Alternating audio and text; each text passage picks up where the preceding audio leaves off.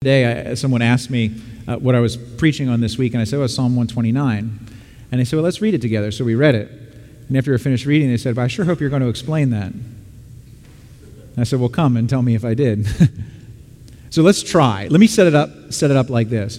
There was a young woman a couple years ago in Sri Lanka, and we'll call her Roshana. It's not her real name, but that's how she's referred to, Roshana.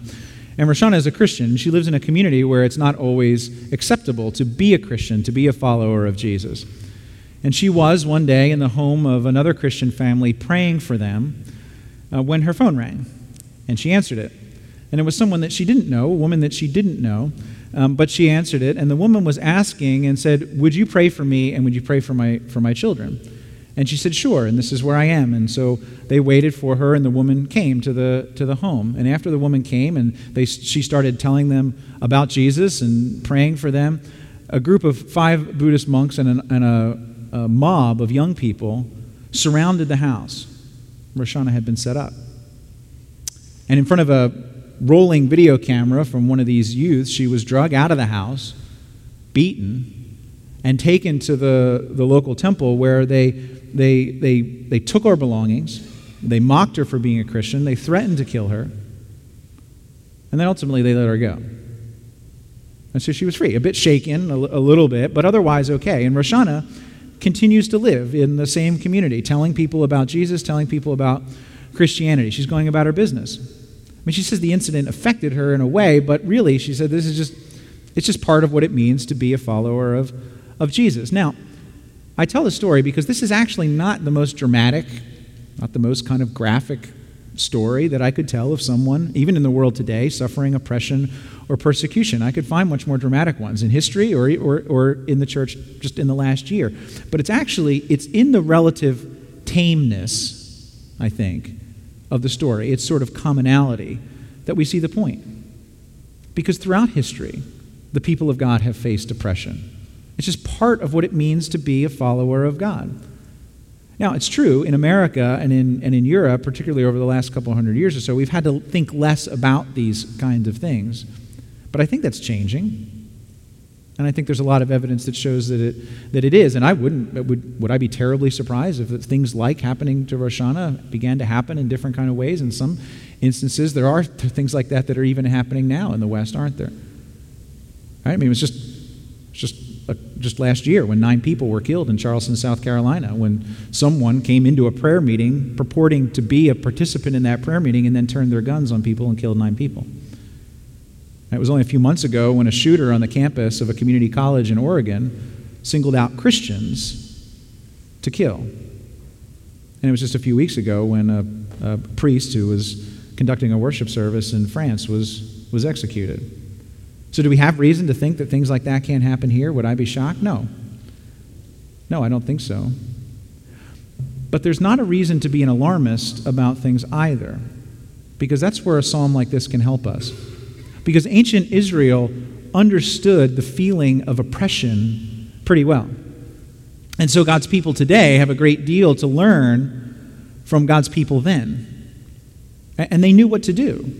They knew that with a history of oppression and with the constant threat of more, they knew that they could trust in a God of rescue and in a God of justice. That's basically how this psalm breaks down. Verses 1 through 4, you see a God of rescue, and verses 5 through 8, you see a God of justice. First, let's look at a God of rescue, verses 1 through 4. Let me read it again. They've greatly oppressed me from my youth, let Israel say. They've greatly oppressed me from my youth, but they have not gained the victory over me. Plowmen have plowed my back and made their furrows long, but the Lord is righteous. He has cut me free from the cords of the wicked. Now, when you're studying the Psalms in general, you'll find that the commentary of the Old Testament scholar Derek Kidner is frequently cited by more contemporary writers. And that's true for this psalm as well. In fact, his line at the beginning of his discussion of Psalm 129 is a line that I found quoted by multiple people in multiple places. The line goes like this. Kidner observes about Psalm 129, he says, whereas most nations tend to look back on what they have achieved, Israel looks back on what they have survived. Most nations look back on the things they've achieved. Israel reflects on what they have survived. Now imagine that being your claim to fame. Right? You go up to someone and you say to them, "Hey, how you doing?" And you expect good or something like that. And they say, "I'm surviving." Now, how do you take that? Right? Usually you take that something isn't going terribly well in their lives, that things are amiss, that things aren't the way that they ought to be. And the history of Israel was often like that. Remember, these are the Psalms of Ascent, and they were very often sung by pilgrims who were on their way to Jerusalem for one of the great feasts, one of the great Jewish feasts. And here you have a cantor, a lead singer, a leader of the singing, giving the words to the people. That's what he said, "Let Israel say." And what he wants them to say is that they have been greatly oppressed from their youth. In fact, he wants them to repeat it. They have been greatly oppressed from their youth. And that, greatly, with intensity.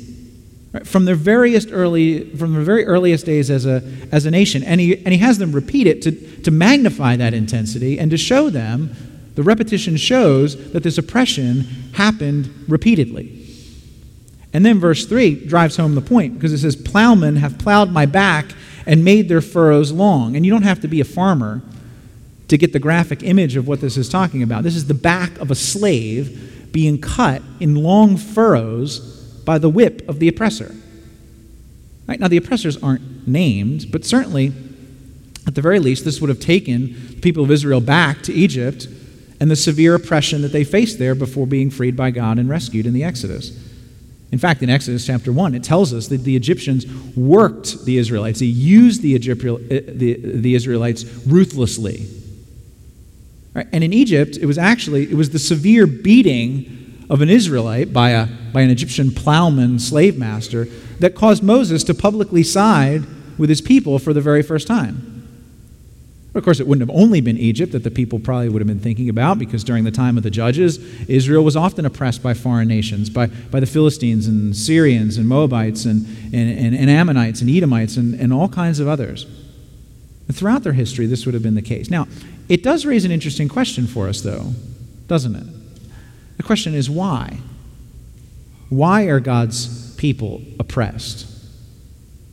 Right? A historical question, certainly, but a question with some historical or some contemporary relevance for us as well. And you can answer the why question with lots of surface level answers. Okay, why were the people of God oppressed? Well, think about Egypt, for example. Racial hatred and fear. That's why the Egyptians began to oppress the Israelites in the first place. Remember, the Israelites began to get really numerous. And the Egyptians looked at that and they feared that the purity of their society would be threatened, that the political stability of their nation would be threatened. And so they reacted by oppressing the Israelites. That's certainly one case. Now, in other instances, you see that the Israelites were oppressed because they insisted upon the worship and only the worship of the one true God. Right? That's what would later get the people of Israel in trouble during the exile in the time of Daniel and the time of Esther. It was their insistence that they would not bow down to any God but the one true God who had been revealed to them through Abraham, Isaac, and the patriarchs. And both of those reasons are very, very true. And I think the oppression of God's people then, the oppression of God's people today, has its roots sometimes in fear, sometimes in hatred for God himself. But that doesn't really answer the deeper question that I think I'm asking. The question I think that the people of God are most likely to ask in the midst of suffering themselves. And the point, the why question is not really asking at that point, what are the sociological and what are the psychological roots of this oppression? No, at that point, for someone who's actually experiencing it, the why question is asking, okay, if we're really God's people, then why is God allowing this to happen to us? And we have to confess that at many levels, we don't know. We don't know all the reasons in specific instances, but that doesn't mean that the people of God, when things like this happen, don't know anything. Because we can know some very clear things that are very true, because in the oppression, we often learn something that is very, very true, very, very helpful about God and the character of God himself and about ourselves.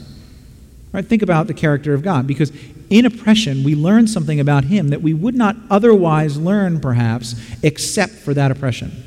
Remember Roshana, the woman from Sri Lanka? She said that after her experience with the mob, she was actually more drawn to Jesus. She found God more attractive, bigger, more important. And as a result, she wanted him more, not less. Now, we'll talk about that in a minute, but that comes from the fact that when you look at Jesus and you look at the oppression that he experienced, then you begin to have a greater appreciation of God than you would otherwise have when you yourself experience oppression. That doesn't make the oppression objectively good in any way. It doesn't mean that you should intentionally seek it out. But it does mean that when God allows it to come into your life, you learn things about your God and Savior that you perhaps would not have understood in any other way.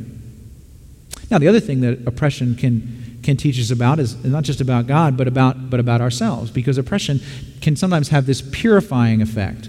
It reveals genuine faith within us. When everything else, in other words, is stripped away, we see something about the church, collectively, about ourselves, individually. There's a story that circulated in the 1960s in communist Eastern Europe about a church gathering where people were gathered to pray, and in the back burst two soldiers armed with automatic weapons, and they shouted, "Anyone who wants to renounce their faith can leave now, otherwise you will be killed." And a bunch of people got up and they left.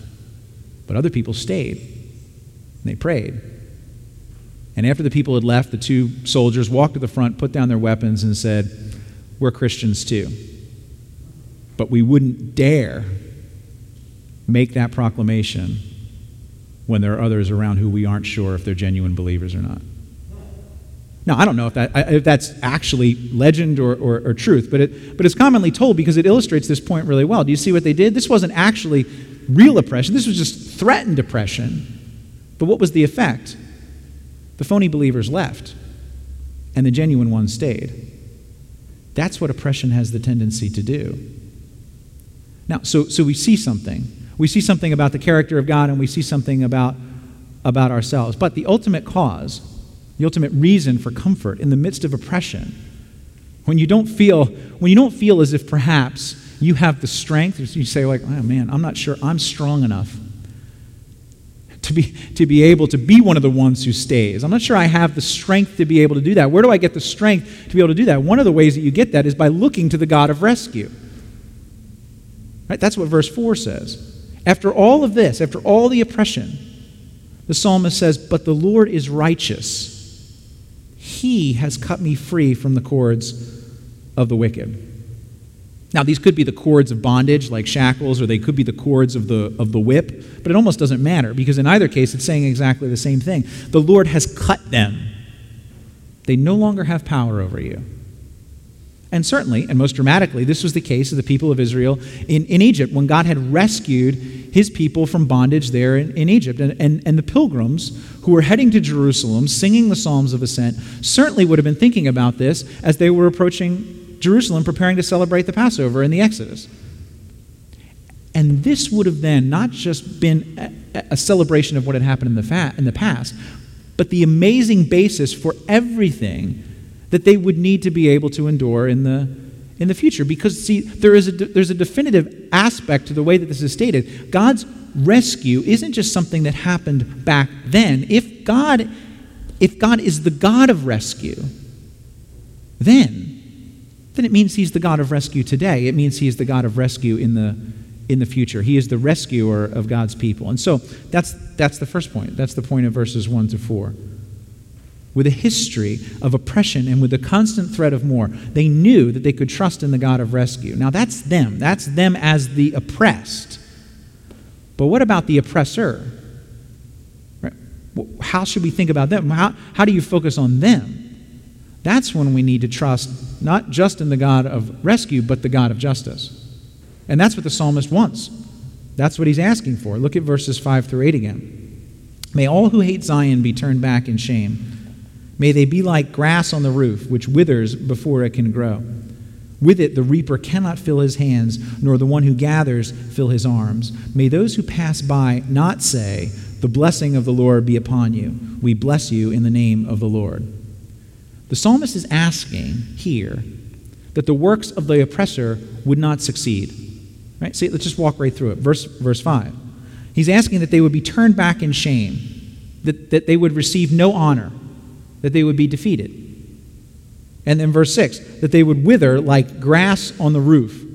Now, this is not talking about some new modern sustainable housing solution where you grow grasses on roofs and things like that. This is talking about in the ancient world when they would build earthen roofs, actually, to insulate, to secure, to strengthen. And they would take earth and they would pile it on top of the roofs and they'd flatten it out and they'd pound it down hard and pack it down so that the weather would kind of roll off of it. And oftentimes you'd have seedlings that would kind of sprout up, little grass or weeds or something like that, but it would never last because the soil was all packed hard and dried out, and because the sun would wither it up. And that's what the psalmist is asking. So those who are the oppressors, he said, this is what I want them to be like. I want them to be withered, like grass on a hot roof. And then, verse 7, he says, with it the reaper cannot fill his hands, nor the one who gathers fill his arms. Basically saying, like, okay, the oppressor is planting a crop of oppression, and this is what I want to grow out of it: nothing. I want the reaper to walk into that crop and not be able to fill his arms because there's nothing there, to reap nothing from what he is trying to sow. And then perhaps the most shocking statement of all, may those who pass by not say, the blessing of the Lord be upon you, we bless you in the name of the Lord. Now, did you catch that? The psalmist is praying that the people who see the oppressor and the enemy of Israel would not ask God to bless them, would not pronounce a blessing on them. It's like he's referring to this common blessing that they would have said to each other. The blessing of the Lord be upon you. We bless you in the name of the Lord. And he's saying to folks, hey, remember that blessing? You know that blessing that we say to each other? That blessing? Right, that one. Don't say it. Don't say it. You just walk on by. Don't say it on them. And now immediately, part of us as Christians, we kind of say, wait a minute. That feels wrong. Doesn't that feel wrong? Should we really be saying that? And the reason why we say that is because we remember the words of Jesus, what Jesus said in Matthew 5, when he says, love your enemies and pray for those who persecute you. And we say, And the Apostle Paul writes in Romans 12, to bless those who persecute you, bless and do not curse. And we say, And Peter, in 1 Peter 3, do not repay evil with evil or insult with insult, but with blessing. And we say, okay, wait. How do we square that? How do we square the words of the psalmist with the words of Jesus, Paul, and Peter? Now, I think there's two ways to do it, and both of them are true. But first, we have to understand that there's perhaps a different understanding of what we mean when we say blessing, depending upon the context in which it's used. In other words, praying for the enemies of God and looking for ways to show them the love of God does not mean that you're asking God to prosper their oppression. And if you think about this, it's almost obvious. Right? If you've known someone in your own life, maybe think of it this way, who's maybe doing serious harm to themselves, right? Through some kind of addiction, through some kind of behavioral pattern in their own life, right? They're doing serious harm. Now, are you asking God to bless them? Are you asking for blessing in their life? Well, yes, in a certain sense. You want their good. You want their ultimate good. But to ask for God to bless them means that they not receive what they may actually be seeking. So you're asking that their plans would not prosper, that they would fall apart. See, if you want their ultimate blessing, that you pray that God would not bless them in their endeavors. And the same holds true for the terrorist, for the abuser, for the molester, all of those things. They're enemies. They're acting in those capacities. They're acting as enemies of God. And praying for them, which Jesus and Paul and Peter would command us to do, and we should do, and seeking ways to love them and to bless them, definitely means that we should be seeking ways to show them the love of God. It means that we should be seeking to pray for their repentance, for their conversion, definitely. But if they do not, and until they do, it also means that we absolutely should be praying that their exploitation of the weak, that their murder of the innocent would fail. May they get no honor. May they be like withered grass. May no one who passes by the evil they do look at it and say that it's good. Right? So that's one way you square it. What the psalmist is saying about withholding blessing from the oppressor and the New Testament teaching that we should pray to bless the oppressor are actually the same thing. If you want the ultimate blessing for someone, then what they are doing that is evil and oppression is wrong, and you do not want it to prosper. But there's another sense. There's another difference that I think is important for us to understand between Psalm 129 and the New Testament teaching, and that's the placement in history of God's revelation where we find these two things. Right? The psalmist is writing in a time of theocracy, right, of the political nation of Israel, where the contrast between the people of God and the enemies of God were clearly and physically drawn. That doesn't mean that everyone who was a member of the political nation of Israel was actually a right-hearted follower of God, but God was clearly drawing lines and saying, these are the people of God and these are not the people of God. And that was important. That's a picture. That's what ultimately God will do in the establishment of the new heavens and the new earth, when he will establish his kingdom with very clear lines drawn. But in this age, the age in which we now live, the gospel age, something very important has happened since the time of the psalmist until now, and that's Jesus. And what Jesus does is show us how we, in the midst of oppression, can turn over our prayers for justice, our desire to see the unjust, the oppressors rightly judged and held accountable for their actions, how we can turn those over to Jesus, how we can pray them trusting that Jesus is the one who will perfectly handle them, that God is the one who is perfectly able to handle them. See, rightly prayed, these psalms like this, and there are other psalms that are actually much harsher than this when it talks about the oppressor and the enemies of God. But these psalms, rightly prayed, turn over that vengeance to God and put them into the mouth of Jesus and say, Jesus, you handle this in a perfect way. Now, how do you do that? How can you do that, particularly when you yourself are a victim of injustice and a victim of oppression? You know, many traditional Presbyterian preachers, when they talk about the oppression of the church, they'll tell stories. They'll go back and they'll tell stories of the Scottish Reformation.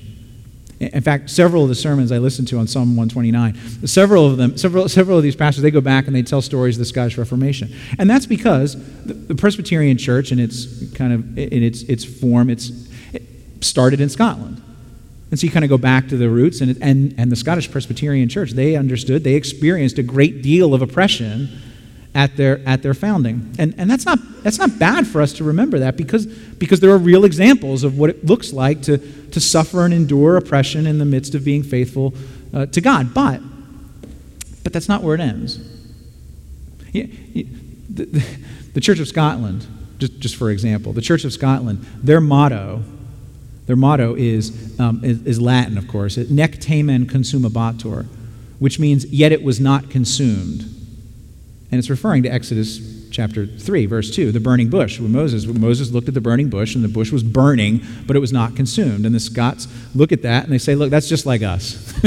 We were burning, but not consumed. The Presbyterian Church in Ireland is very similar, actually. Their motto is Ardens sed virens, which is burning, but flourishing. Again, we're burning, but we're flourishing. How you doing? We're surviving. Now, that's good. You get the picture? That's why pastors would have used this as an illustration, experiences during that time, as an illustration of a rescuing God, of a just God in the midst of oppression, of course. But this is what I was thinking about this week. Last Sunday, our presbytery, our geographic grouping of churches here in the area, in our denomination, ordained its first African-American minister, Darrell Watley, down in Dover. Now, not the first African-American to serve in our presbytery, but the first African-American man to be originally ordained as a teaching elder by our presbytery. Now, that's sad in many senses, but also very exciting in many others. And there are two guys that are coming right behind him, ready to follow in his footsteps. And one of those guys I spent a great deal of time with on Tuesday. His name is Derek Parks. Derek is a pastor in Camden, New Jersey, who is moving to Wilmington later this month. And he's looking to plant a church in the inner city of Wilmington. And he wants that church to be a part of our denomination in the Presbyterian Church in America.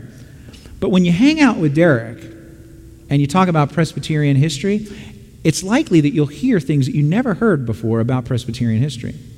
For example, did you know that the first black Presbyterian church in the United States was actually formed in Philadelphia in 1807 by a former slave named John Gloucester? Now, it might be possible to research it, actually, because First African Presbyterian Church in West Philadelphia actually has pretty good records going all the way back to the time. It might be possible to research it. But I have no idea whether John Gloucester, during his time as pastor of that church, more than 15 years, ever preached on Psalm 129. I have no idea. But this is what I was thinking about. Imagine if he did. If John Gloucester, the former slave from Tennessee, was preaching on Psalm 129, do you think he might have been thinking about something different than the oppression of the Scots in the Scottish Reformation? Now, he probably actually, in John Gloucester's case, he probably actually would have learned about those things. He was one of only 6 African-American men at the time who were theologically trained in a college or university at the time. Absolutely amazing. In Tennessee, in fact. So he might have learned, probably did learn about the Scottish Reformation, and it would have been good for him to learn about it. There's lots of great things to learn about it. They're helpful. But his own personal history of oppression, bondage, his own personal witness to, if not his own personal experience of the plowing of the backs by the whips of the slave masters, his own personal experience of being cut free from the bonds of slavery, it would have been a completely different sermon. But here's my point. This is what I was thinking about. How could someone with the personal experience of slavery and oppression like John Gloucester, how could someone come to Psalm 129 and preach confidently of hope? Preach confidently that there is a God of justice and a God of vengeance, that he can entrust all of the things that he sees around him and doesn't understand. How can he preach of that kind of God? Only if John Gloucester believed that that God was capable of rescuing and that God was capable of bringing justice in his perfect timing. And the only way that you can truly believe that is when you look at Jesus. Because in Jesus we have both the perfect justice of God and the rescue of God. The plowmen have plowed my backs and made their furrows long. See, Jesus knew exactly what that was like. Jesus was tied to a post and whipped until long, deep furrows were across his back. And he did it willingly, and he did it redemptively. Willingly and with a purpose. And the reader of the Hebrew Scriptures, they would have expected this from the coming Messiah. The prophet Isaiah talks about this. When the prophet Isaiah talks about the servant of the Lord, and the servant of the Lord who would come, and that is the Messiah, he would say that this servant of the Lord would take the whip for his people. In Isaiah 50, verse 6, the servant says, these are the words that Isaiah puts into the mouth of the servant, I offered my back to those who beat me. In other words, the Messiah will come and he will say to the oppressor, you want a back? Take mine. And he will give him his. Then in Isaiah 53, verses 5 to 6, more common passage, and the image is taken one step further. That's where Isaiah says, but he was pierced for our transgressions. He was crushed for our iniquities. The punishment that brought us peace was upon him, and by his wounds we are healed. Now his wounds, older translations translate that as stripes. It's the marks of the whip, the furrows of the plowman. Those are the wounds that heal us. How? Because they should have been our wounds. See, and the Messiah takes those wounds in our place, our transgressions, our iniquities. For that, he willingly took the punishment so that we can be freed. Do you see, what Jesus is doing is he's coming and he's saying to us, look, unjust oppression will happen, but justly, you want justice from God?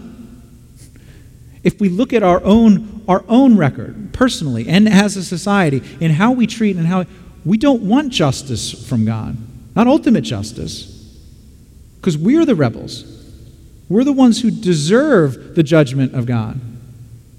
And Jesus steps between that and says, I will be the one who accept that justice on your behalf. Justice is satisfied because the penalty is paid, and rescue then is accomplished because the penalty, the payment it is made, is completely sufficient. And that's how John Gloucester would have certainly understood it, because not only did John Gloucester have the experience with the oppression of the plowman, he had personally experienced what it was like to be redeemed. When Gloucester was a slave in Blount County, Tennessee, he came to the attention of a Presbyterian minister, a guy by the name of Gideon Blackburn. And Blackburn saw that God had clearly gifted Gloucester to be a preacher of the gospel.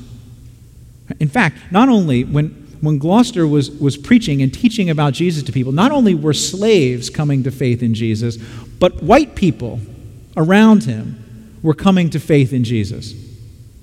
And so Blackburn looked at Gloucester and said, I want him to be free. See, but the law said that Gloucester was a slave. So Blackburn bought him in order to free him. That's what Jesus did. Paid the price of the law so that he could free us. Except Blackburn paid with money to satisfy the unjust laws of evil men. Jesus paid with his own blood to satisfy the just law of a God, a law that shows us that we actually are all evil men. Now, do you see how, if that begins to sink in, do you see how that changes how we treat the oppressor?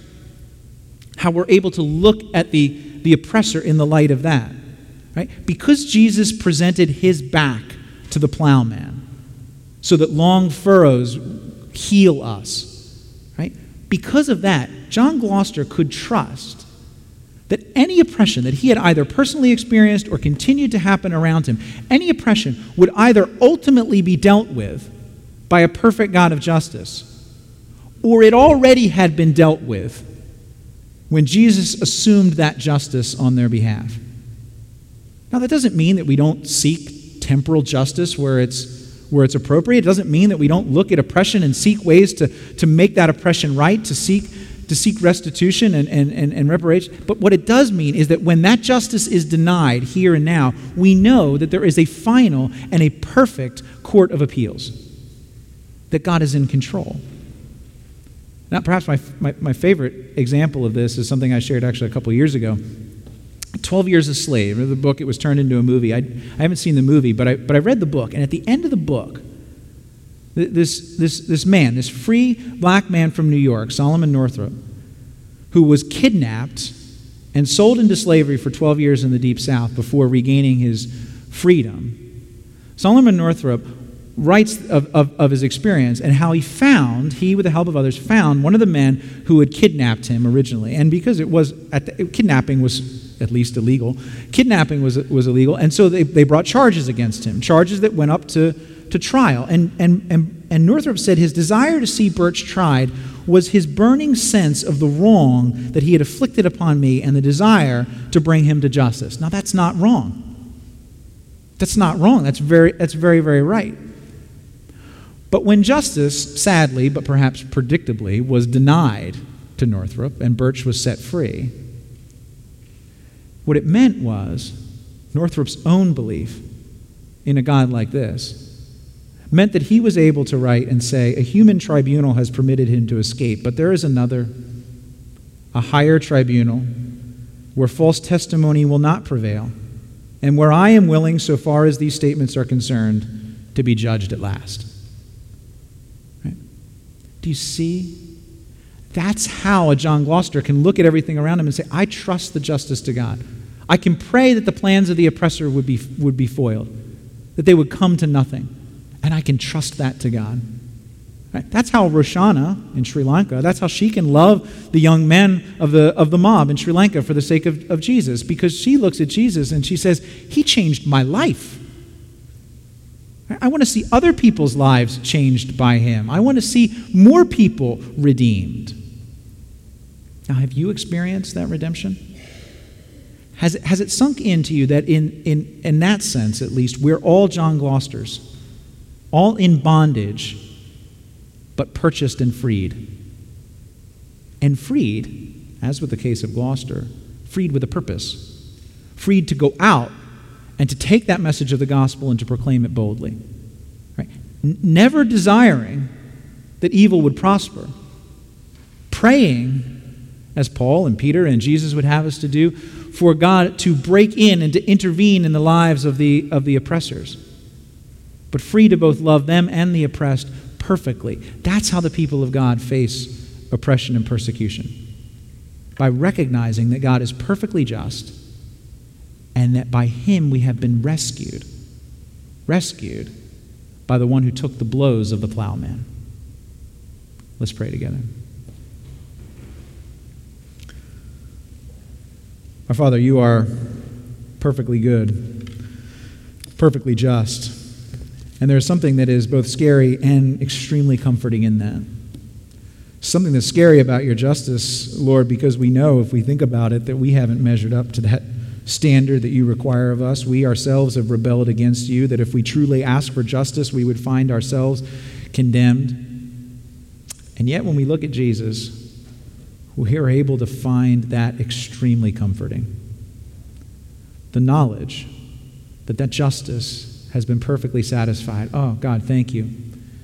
Thank you that you did that for me. Thank you that you protect and preserve for eternity your people. That we can pray that you would intervene in history with confidence because you have done it and because you will not abandon your people. We pray these things in Jesus' name.